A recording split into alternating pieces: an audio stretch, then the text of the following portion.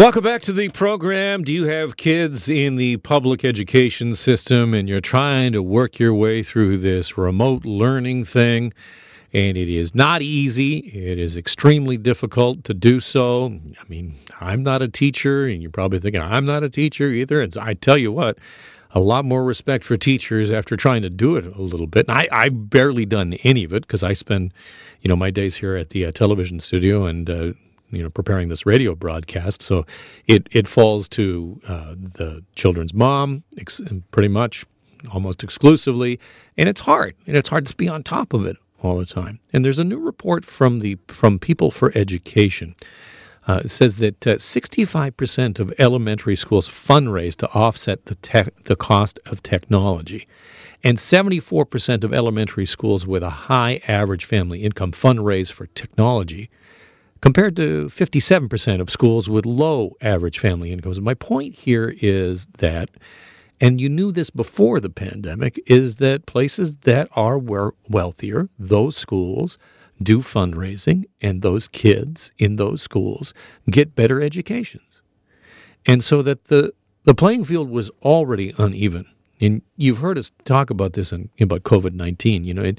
Initially they're like, oh, the virus doesn't respect borders. It treats everybody the same. Well, it might not respect borders, but it doesn't treat everybody the same.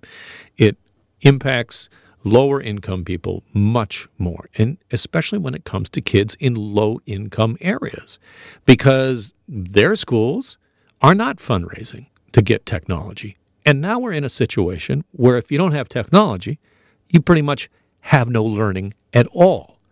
Annie Kidder is with People for Education. Welcome back to the program, Annie. Always great to have you on. Thank you very much. I'm just going to tell a story first, which is I saw a picture of a note written in huge letters on the side of a car saying, "Dear teacher, you told me my son was a joy to have in class. You lied." I thought it was so great. It was just like, because I think there are a lot of people going through, many experiences right now. Yeah, I think but it sort of depends where your kids are in the grades. My co-anchor Farah Nasser, her kids are quite a bit younger, so her experience is really different from mine, which I have a son in grade 6 and a daughter in grade 14. But both of us are able to, provide the kind of technological support to at least be able to begin it, and that makes us very fortunate. And not everybody is in the same boat. No, absolutely. And I think that one of the big things that this is, it's not that it exposed, but it made everybody realize how important schools are, that they perform many, many functions. And one is exactly what you said, to kind of level the playing field, but also that, technology is really, really, really important, but that we also, schools have real people in them, one-on-one, face-to-face relationships, social lives, extracurricular activities, sports, lots of different kinds of staff. So they mitigate, if you will, the huge differences among families and their capacities to support their kids' education.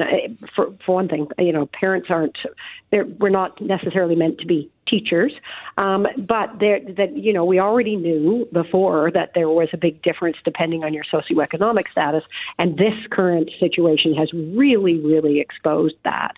And it is then, so when we looked at technology from a lot of different sort of angles, technology, it's not just a thing. It's not just a computer. Technology can be a strategy for supporting all kinds of learning, for new ways of thinking and collaborating, and working with people in different countries even.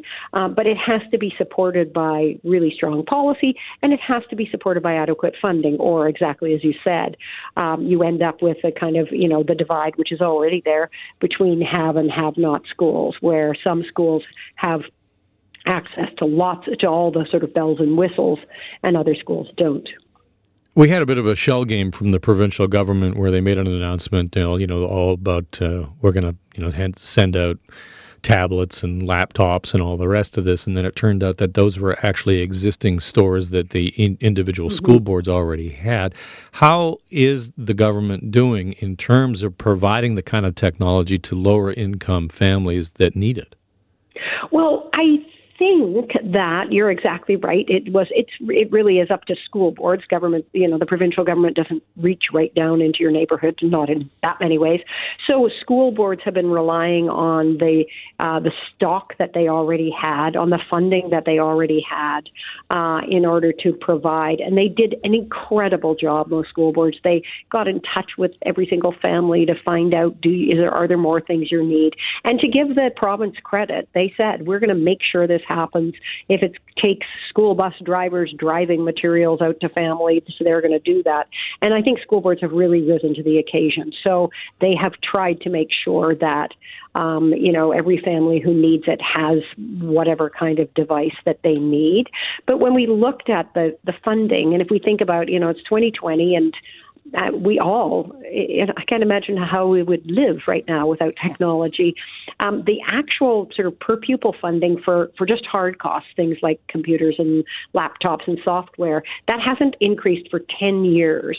So we can see there's a problem there right away, that school boards then are having to, augment that funding from other pots. And when we looked at the funding, there are a bunch of different pots of funding that are supposed to cover the costs of technology. And we went, maybe it would help if it was a little bit more comprehensive, if we, thought overall, what's our overall policy provincially about technology, and how overall should it be funded, rather than, cobbling it together in bits and pieces. I noticed a email popped into my inbox from my daughter's high school, and among the things that the principal from that high school posted was the guiding principles for remote learning. And I'm not certain if this is a provincial guideline or a TDSB guideline, but number 4 on those principles: engage all students, especially those who have been historically underserved and those who may not be able to participate. Do you think that the education system is succeeding in that? I think it's having a hard time. There was a really kind of poignant post from a teacher on Facebook about his worry was that he was reaching the kids that were always reachable in school too, but that what he was worried about was the kids. He's a high school teacher. Was the kids that he wasn't reaching, and that they were the kids that were already a bit disengaged, and that this situation had, just amplified that disengagement. So it's hard. I mean, to give everybody credit, I talked to the Minister of Education, and he said, I'm not an expert on, pandemic education or education in a pandemic. And I went, I'm not sure anybody is. But so everybody's trying to figure out how to do this. There are teachers phoning, people's homes to, try to learn more about what's going on. But it's not like you can just make it a rule and thus it will be so. We have to figure, there's a lot of learning that's happening right now about how to do this and what makes a difference. I just read a thing this morning going with an education expert saying, I think that he thought the things teachers had to notice was who wasn't engaged, and that maybe they, once we were back in, some kind of future land where kids could go to schools, that they needed to focus more on making sure that they were reaching out to students and engaging them, so that they wouldn't be so likely to kind of disappear off the map when things like this happen. Annie Kidder from People for Education. Always great to talk to you, Annie. Thank you so much. Thanks a lot. Okay, bye-bye.